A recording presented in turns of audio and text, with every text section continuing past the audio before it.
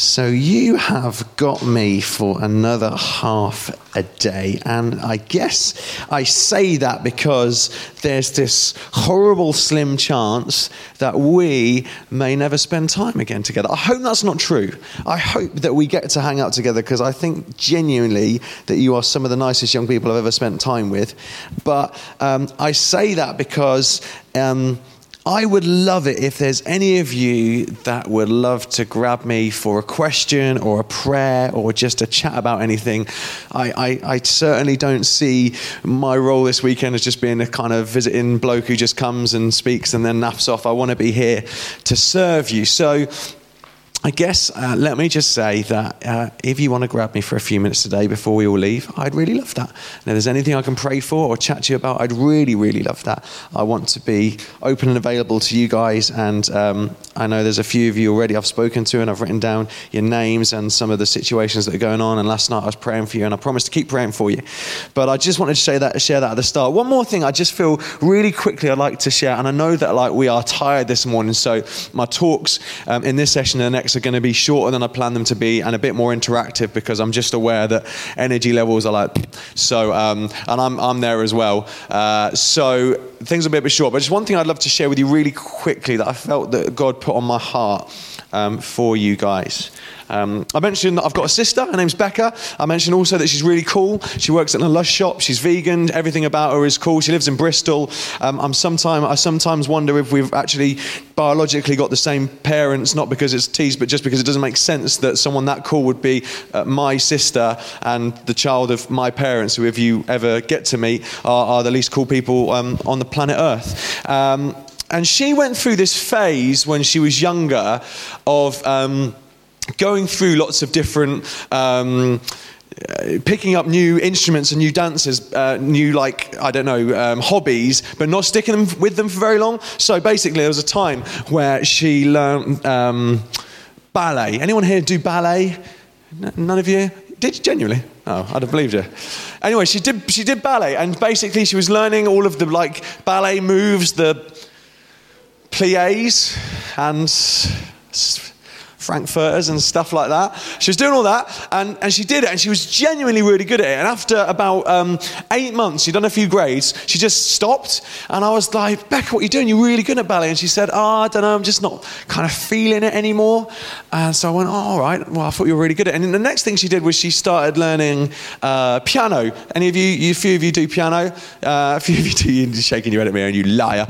She does piano, and she's doing her grades. She does grade 2 and 3, does all of her scales, does all of her arpeggios, works really hard at it. And then one day, after about a year or so, again, she just gives up. And I said, Becca, you're getting on really well with the piano. You're learning it faster than I did. And she said, yeah, but I'm just sort of not feeling it. And I went, oh, no, you're really good at it. And then she learned the flute. Any flautists here? Flute players? None of you? Okay. She does all the flute. You again, ballet and flute. And she's learning all the stuff. And guess what? After about a year, she gives up. We're like, why do you give up? Oh, stopped feeling it. And I share that with you because I meet a lot of young people that sort of treat how my sister treated the piano and the flute and ballet. They treat God like that a little bit, whereby they base everything on how they feel about it. And they say, do you know what? I go to weekends like this, or I went to Soul Survivor and I had this incredible encounter and I felt amazing and I felt really close to God, but then I sort of went back to school and went back to daily life, and I don't know, I just wasn't feeling it anymore. And I guess I felt that God put this challenge on my heart for you to say that the Christian faith is not based on feelings. It's based on truth. It's based on the faith, the truth that we were talking about yesterday. And on days like today, when you're feeling tired, and on days like, I don't know, a week Monday, where you've had your half term and you're going back to school and everything sort of just feels a little bit near, the truth of Christianity still remains true. Like tomorrow morning, the truth that Jesus died for you on a cross and rose again is still true, as it is right now, as it was last night. And I guess I want to encourage you to hold to truth especially goes for worship. I know that when we worship and we sing songs, sometimes we feel so knackered and we feel like, I don't want to be standing up for this amount of time. I want to encourage you. There was a challenge that was placed on my heart when I was 16 years old, that on the times that I felt tired, it's the moments that I should push in more and put my hands up in worship, not because I felt like I wanted to do it, but because that's not what my faith is about. It's not about feeling nice. It's about worshiping God who's true and his Spirit. So I just want to leave you with that, really. It's a challenge, and I guess the challenge is I want you to push on, and I don't want you to equate the nearness and the truth of God by how you feel about it. Does that make sense? Okay, great. Maybe. Blank faces. Well, we'll see how we go. Okay, great. I want to talk to you a little bit about stories this morning. How's our PowerPoint looking, Dan? Is it looking all right?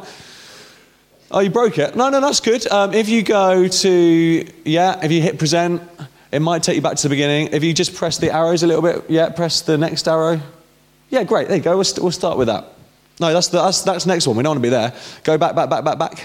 Back more. Loads back. This was last night. Back. Loads more back. No, that's forward. Back. Just hit the back button. You'll hit, more. Lots. And more. And stop. And more. And great. And now go forward again once.